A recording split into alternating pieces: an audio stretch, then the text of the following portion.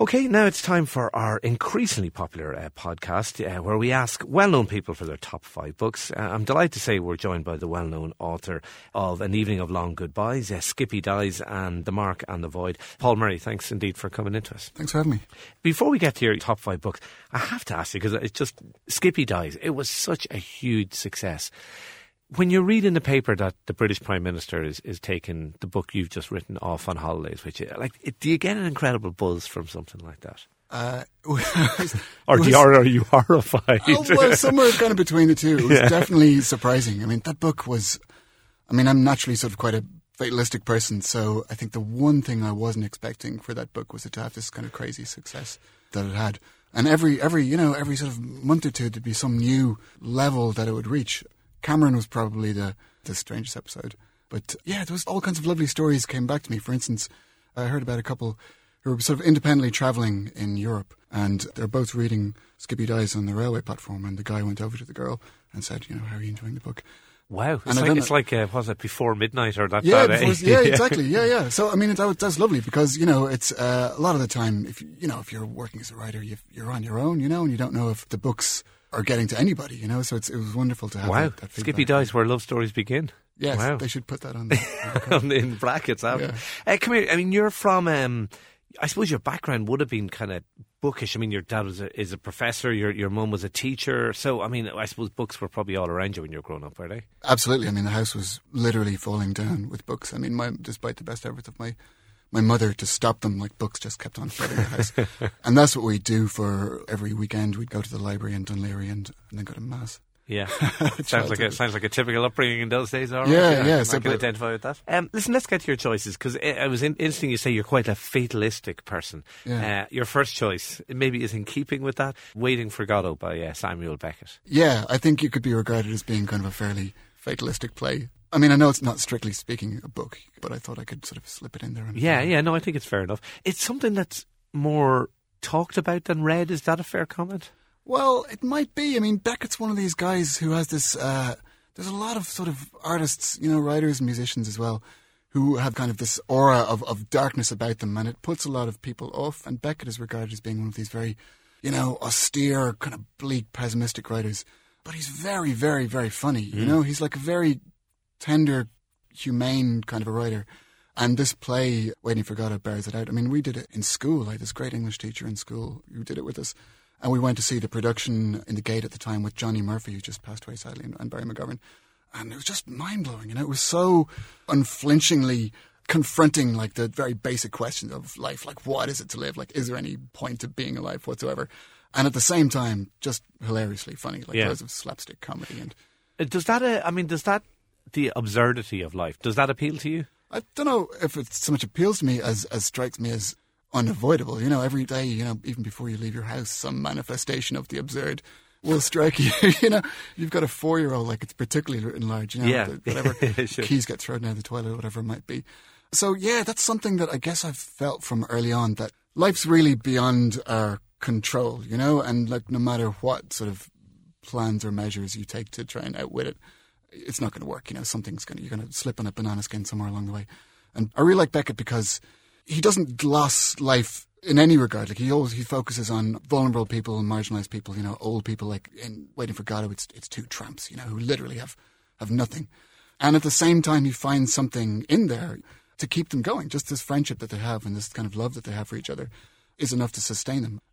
We were talking with a previous guest, Peter Sheridan was in, and he was talking about Beckett. He obviously is this great intellect and very cerebral character, but he was also this incredibly earthy character as well. With all the vices and so on that human nature falls prey to. And does that come true in the book, do you think, both sides of him? Yeah, well, it's very... I wouldn't know as much about him as Peter Sheridan, I suspect, but I was talking to someone recently who said that he was very fond of Tullamore Dew, and whenever anyone would come and visit him, they'd bring him some Tullamore Dew. So when he was dying in the nursing home, just his room was just full of bottles of Tullamore Dew. But yeah, I think the plays and the novels too, they're full of really knockabout humour. He was a big fan of Buster Keaton and Charlie Chaplin, this kind of very physical comedy. He obviously liked to laugh, So, and that's something that I've always... That's the way my personality would be sort of a similar bent, I guess, On the one hand, I would think that life is very unkind and very cruel. It can be very sort of hard on people. But at the same time, if you're able, not to sound trite, but if you're able to sort of find some kind of a humour in it, some kind of a joke in it, that can pull you through a very tough situation. Okay. Listen, let's get to your next choice. Gravity's Rainbow. I mean, this is a huge work of fiction. I mean, it's regarded by some as one of the greatest works of fiction from a North American writer in the 20th century. When did you come to this book? I think I was about 19 or 20, and I was studying English in Trinity College, and this beautiful American girl came visiting. She was doing a sort of a junior year abroad thing. And she knew about all these American bands I'd never heard of and all these American writers I'd never heard of. One of whom was this guy, Thomas Pynchon, who was a very, very mysterious figure. Like he was in the Navy in, I think, about 1957, and that's the last time any pictures of him were ever taken. Like he disappeared. He's never done any publicity. He's never done any interviews. Kind of a J.D. Salinger type character? Yeah, well, someone said he makes J.D. Salinger look like Boy George. So he basically sort of vanished, except for these books. There's a book called Positively Fort Street, which is a biography of Bob Dylan. And the writer of that actually interviewed Pynchon for this book because Pynchon and Dylan bizarrely were at this wedding when Pynchon's friend Richard Farina married Mimi Baez. Joan Baez was Mimi Baez's sister, so these two icons at the same wedding. I'd hate to be the wedding band at that wedding. But anyway, I digress. Absolutely, yeah. But he's talking about Pynchon's sort of reluctance to sort of appear before any kind of an audience. So like when readings were proposed to him, he'd say like, I don't want to appear in public. And the guy would say, well, you could appear behind a screen. And he'd say, well, someone might recognise my voice. Very, very paranoid, strange guy, like very, very mysterious guy, who then turned up in The Simpsons in about 2000 wearing a paper bag with a question mark on it. Brilliant. So a very wacky guy. Yeah. But he's just genius isn't a word that I really like. But he's unavoidably a genius. Because people may not be aware of the premise of the book. I mean, try and explain it to us in a few lines, if you will. Well, it's a very long book, and it's a very, very strange book, and a lot of people find it hard to get through. And it's sort of more like a prose poem than a novel. Like it's difficult to follow. Echoes of James Joyce, sort of. Yeah, very much so. Yeah, I think Joyce has a big influence on him. But it's mostly set in sort of in the period immediately after the Second World War, and it's mostly about this GI called Tyrone Slothrop, who's kind of wandering in what's called a zone, this kind of like fragmented Europe where all the borders have sort of disintegrated in this morass of refugees and escaped Nazis and so on. And he's got some kind of mysterious connection with these V2 rockets that are falling on London. He's got some sort of connection in his past that he doesn't understand, and he's trying to pursue this connection. And also to find this mysterious, this Schwarzgrad, it's called, this mysterious black rocket that's being planned. And what really appealed to me about it was that firstly it's very funny. It's really, again, like a bit like Beckett, he's got this very sort of slapstick sensibility. And for all the sort of the high-end prose, there's a load of just like very, very kind of broad comedy in it. Beautifully written, loads of poetry to it. But what really appealed to me was just the anger. It's set in the 40s, but it's really an allegory for Nixon's America. So Pynchon's writing in like the 70s, so it's just after Daniel Ellsberg has released the Pentagon Papers, and for the first time America reveals the scale of the government's lies about Vietnam and all these kids who were sent to their death in Vietnam. So it's about that. It's about sort of the disintegration of the American dream. So Nixon has this cameo appearance near the end of it. So it's a really furious book, and it's got this tremendous energy. And people find it hard going, but I was going to say, it's not an easy read. It kind of depends what you want from it. Like I heard Paul Thomas Anderson, the director, did an adaptation of Pynchon's recent book, Inherent Vice, and he was talking about it on the radio. And just saying he got through it, and that's about as much as he felt he could do. But if you sort of just go with it, and just like let the poetry flow over you and enjoy sort of all of the weird digressions, there's little ghost stories, and there's a biography of a light bulb, and there's a giant octopus, and if you just sort of enjoy those things and don't worry too much about trying to figure it out, then it's just incredible. It's unparalleled. Right, okay. Our guest is the author Paul Murray. We're going through his top 5 books. We've already had Waiting for Godot by Samuel Beckett, and we were just talking there about Gravity's Rainbow by Thomas Pynchon. Your third choice, the Scottish author Ali Smith, How to Be Both. I mean, this is a fascinating book. There's not too many books that it's kind of a lucky dip when you pick up the book what you're going to get. But this one literally is, because there's 2 parts to it. And am I right in saying that depending on which copy you pick up, you start with one story or the other? That's it exactly. So it's 2 stories, one set in Renaissance Italy and the other set in modern day Cambridge in the UK. And they issued half of the copies started with the Renaissance story and half of them started with the... I couldn't help but thinking now of course, like, I suppose she had a bit of form, so I mean, but trying to pitch that idea to a publisher, I'd say would be tricky if you were just a first-time novelist, I imagine. Well, I went to this, I did a creative writing master's in East Anglia in Norwich, and she was my tutor there. And at that stage, her kind of her breakout book, Hotel World, was just about to come out, so she hadn't become as kind of famous as she then became. But she's such a smart person, like she's such an intelligent person, and at the same time, like a very playful person and a very kind of humane person. And she's got this gift for taking like very, very kind of complex ideas about like the world, about politics, about philosophy, and making them really relatable and sort of easy to understand and just very readable and fun. So her editor, like the reason my first book was picked up was because her editor at Hamish Hamilton, she told her editor about me when I was at UEA, and the editor wrote to me and said, let's see your book. So I've got a great debt of gratitude to her, but also just because she was such a, as a teacher, she was just so, as a writer, she was such an amazing model because she was so brave and so innovative and always trying these different things.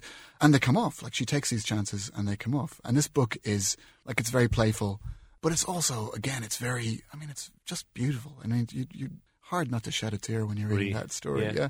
Because it's about, like, the first half is about this, or the first half I read was about Francesco del Casa, who's this Renaissance artist who's painting a fresco in this nobleman's palace, and increasingly worried about whether or not he's going to get paid. And then he reappears as a ghost. He finds himself in 21st century Britain, and he's kind of wandering around. He's following this girl who's got this tablet. He doesn't know what it is. She's carrying around this iPad, and he thinks it's some sort of like a votive painting or something like that, and he thinks she's praying to it, but instead she's taking pictures and she's looking at the internet.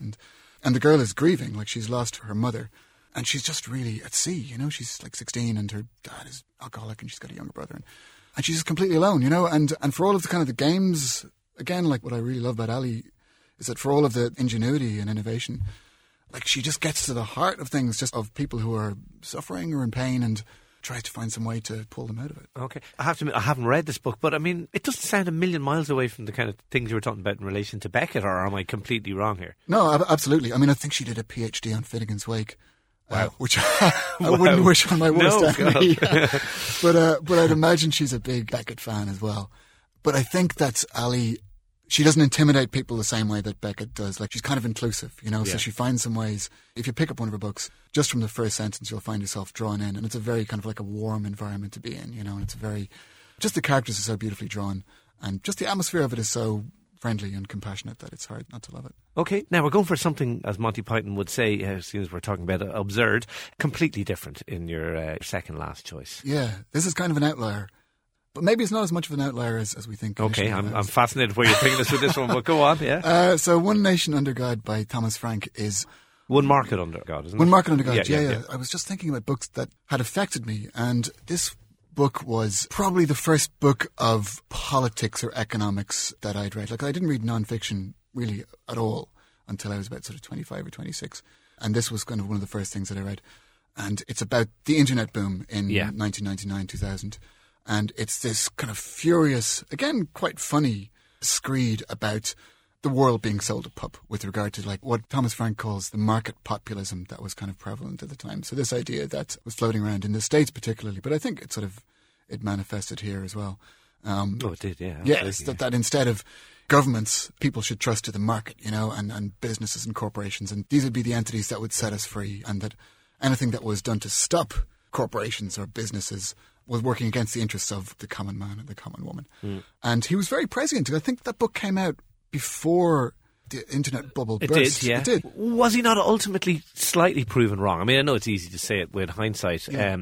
Well, maybe he was proven right again with the crash that subsequently happened. But, okay, the dot-com bubble was a little bit like the sort of South Seas bubble or whatever. But ultimately, technology and those things, I mean, they did come and take over our lives to a huge extent. Oh, yeah, absolutely. I mean, I think that what he's talking about is more sort of the economic effects that they would have. I mean, I think the way that they were sold to us was that everyone would be liberated by the internet technology.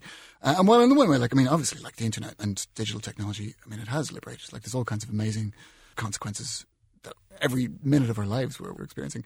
But at the same time, when the NASDAQ bubble burst, it was the biggest destruction of capital in the history of civilization until the crash in 2008. Yeah. So it's more the sense of this kind of boosterism, or these prophets who appear and say that there's going to be a revolution and everything's going to be different if you just trust us and don't ask any questions, Yeah. And it's this situation that we keep being led into and keeps being very, very deleterious for almost everyone involved, except the guys with the money who somehow managed to back both horses and kind of can find their way out of it. I mean, there's an element that sort of Thomas Piketty obviously had his book a few years ago, which is, of course, a huge seller. I mean, he was almost kind of first into the fray with the kind of arguments that Piketty and others would subsequently make. Yeah. I mean, I was going to suggest Piketty's book, but I'm still reading it. It's a long book, you know. That's one for a few pages a day, but as is this one. I mean, it's not. Well, it's quite an easy style, isn't it? That well, he I think writes it's a bit more crack. You know, he's quite witty, and he's quite like he's not an economist, I suppose. Unlike Piketty, I think he's kind of a cultural critic. Yeah. So he doesn't. I mean, if there's a flaw to the book, it's that he doesn't have the economic chops really to break down how that boom and crash, or how that sort of boosterism affected ordinary people. So Piketty would say that like between 79 and 2000, the richest 1% in America got something like 25% richer. You know, this huge shift of wealth from primarily the middle classes to like this tiny number of people. And that's still happening. You know, that's still happening now. And the same people who kind of Thomas Frank is writing about are still running the show in politics today. So would a book like this, it would, because I mean, you've gone for very sort of classical pieces of literature up to this point, but would that kind of book, sort of political economy, that kind of book, would that appeal to you? Historical books, would they appeal to you as well? Yeah, I mean that stuff, that's kind of like very ruthless, aggressive capitalism. That's the page on which our lives are written, you know. So I think it's fascinating, and I also find it kind of vital to kind of keep abreast of that stuff. I mean, I read an article yesterday, there's a new book about the Koch brothers, these billionaires who were basically kind of the puppet masters of American politics. Like whatever's happening with Clinton and Trump is really sort of a sideshow. Like these guys they're putting something like $890 million into this current presidential campaign, which is far more than both parties combined, you know. Yeah. And they're huge forces against climate change, you know. They're huge forces against like deregulation, against like environmental protection. They've fought that tooth and nail. So actually, you know, the condition of the world that we're living in, like I'm really interested in climate change, and I'm really interested in the world's comparative lack of interest in climate change. We saw it in our recent general election where it hardly figured it out. I couldn't believe that. You know, it's astonishing. You know, it's astonishing that, well, we won't go down that road. But I mean, that's very much, that's the Koch brothers' work. That's their decision to say, like, let's come back to Gravity's Rainbow and be conspiratorial about it. The Koch brothers' father made his money from building oil refineries for Stalin and Hitler, you know, so it's all connected. Yeah. The reason climate change has got so much worse, we're doing so little about it, is very much because these guys have done so much work to stymie any kind of like scientific consensus being achieved, because they're constantly, you know, they've taken the guys from tobacco and used them, deployed them in their fight against climate change. It is a fascinating That's book. my rant over. Yeah, no, absolutely. No, very interesting. Actually, I saw an interview at just that point about money in politics. I saw an interview with Jimmy Carter recently. I hadn't realised. And he said when he became president, the amount of money he raised was, and I forget the exact figure, but it was absolutely minuscule what he raised to become president. And that's only 40 years ago to become president. That change in that 40 years where you need to raise hundreds of millions now. You need billionaires on your side. It is extraordinary. Let's get to your last choice, because I was just, when I saw this, I said, okay, you know this guy had studied English literature with this choice. This is a proper heavyweight choice that you've gone for, if you don't mind me saying. Yeah, sure, yeah. Essays by Michel de Montaigne. Is that how you pronounce it? Or? Your guess is as good as mine, yeah. I mean, you've gone back, 500, 600 years or something with this choice? Tell us a little bit about it. 1580. Well, I studied philosophy in college, and I've kept reading philosophy ever since. And I mean, a lot of philosophy is quite dry or incomprehensible. Yeah. But Montaigne is the opposite of those things. So the book's called Essays, and he invented the essay where it didn't really exist before. So they're all about him. He was this 16th century nobleman, and when he was about 38, I think, he kind of retired into his tower and said, like, I'm just going to think about what it is to be alive and what it's like to be me, and I'm going to write these essays. Nice to have the luxury of doing that, but in fairness, he had a bit of something to back it up. He's a really interesting guy. He had this very interesting upbringing. Like, his father was a nobleman. I think the first nobleman in the family, I'm not sure. But his father sent him out when he was a child to live with a peasant family on the land, because he wanted Montaigne to see what it was like just to be an ordinary person and not a nobleman, and to get a taste of what life could be like. And then, when he brought him home, he decided he wanted young Montaigne to be raised entirely in Latin. So everyone in the household could speak only Latin. You know, the dad had to hire all these servants who spoke Latin. His mother had to learn Latin. So he had this this strange mix of like this very, very classical education and this quite kind of down to earth. Yeah. But the classical upbringing stood to him in that the essays are just peppered with these amazing quotes from like Seneca and from Plutarch and from Plato and so forth. And far from being heavy, it's like just having a conversation with just the funniest, smartest kind of warmest, decentest guy you could ever meet. Like, it's really just about how to live, and his whole thing about how to live and how to have a happy life is just to accept your life as it is. You know, he was quite a down-to-earth person. He wasn't an ambitious person, and he had this condition called the stone, which is he's prone to these bladder stones. The only way you could get rid of a bladder stone was to pee it out, which was excruciatingly painful. But he says in the book that he's grateful to it because, like, he's having realised how painful and miserable life could be. It taught him that when it's not, you should enjoy it, and that's kind of the sense of the.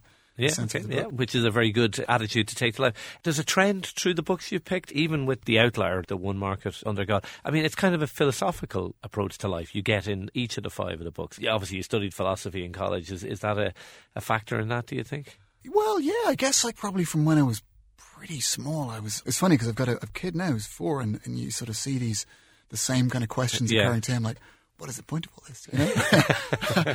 Why should I'm not sure. I'm not sure. You know.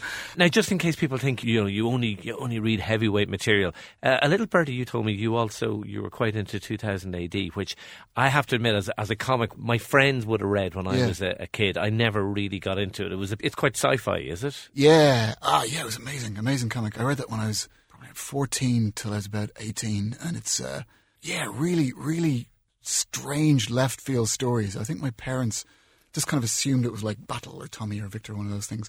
But it was just full of these like really bizarre narratives, and it was kind of great training for writing books, I think, because on the one hand it was really philosophical. There was a guy called Alan Moore, was one of their writers, who wrote things like Watchmen and V for Vendetta and From Hell and stuff, who wrote these like incredible like graphic stories about time. They're called Time Twisters.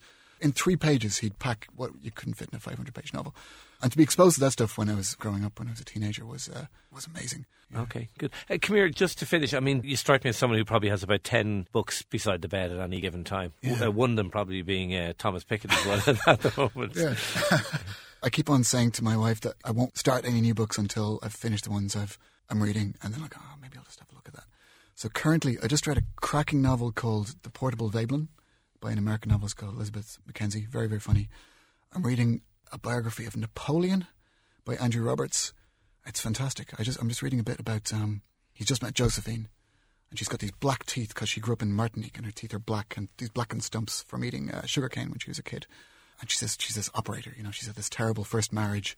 She's been like imprisoned after the revolution, so she sort of gets her hooks into Napoleon, who's a surprisingly, on the one hand, very brilliant strategist.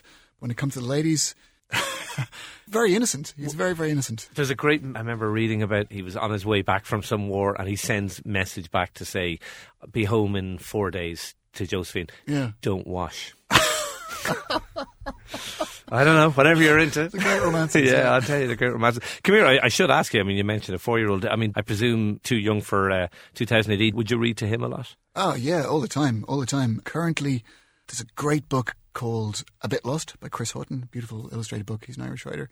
Chris Judge, another amazing writer. Chris wrote a book with a friend of mine called David O'Doherty called Danger is Everywhere. Oh, yeah, I interviewed him. Great book. Yeah, brilliant. Yeah. Really, really funny book. And the sequel is really funny too. Yeah, my kids all read it actually. Yeah, it's really good. It's great. He's addicted to that. And he's currently really into one called A Book with No Pictures, which is, if you have a look at it, it's quite subversive. And tractors as well. Anything with tractors in it. Okay, brilliant. Listen, it's been an absolute pleasure having you here. Thanks a million for coming in to us. That's Paul Murray, the author of Evening of Long Goodbyes, Skippy Dies and The Mark and the Void. Paul, thanks a lot for your time. Thank you. Now, here at Top 5 Books, there's a lot more interesting guests and book recommendations in our podcast feed for you. If you're listening on iTunes, I'd appreciate if you could subscribe and if you could give us a rating if you have indeed enjoyed any of what you've heard. Also, you can follow us on Twitter. We're at Shane's Top 5 Books.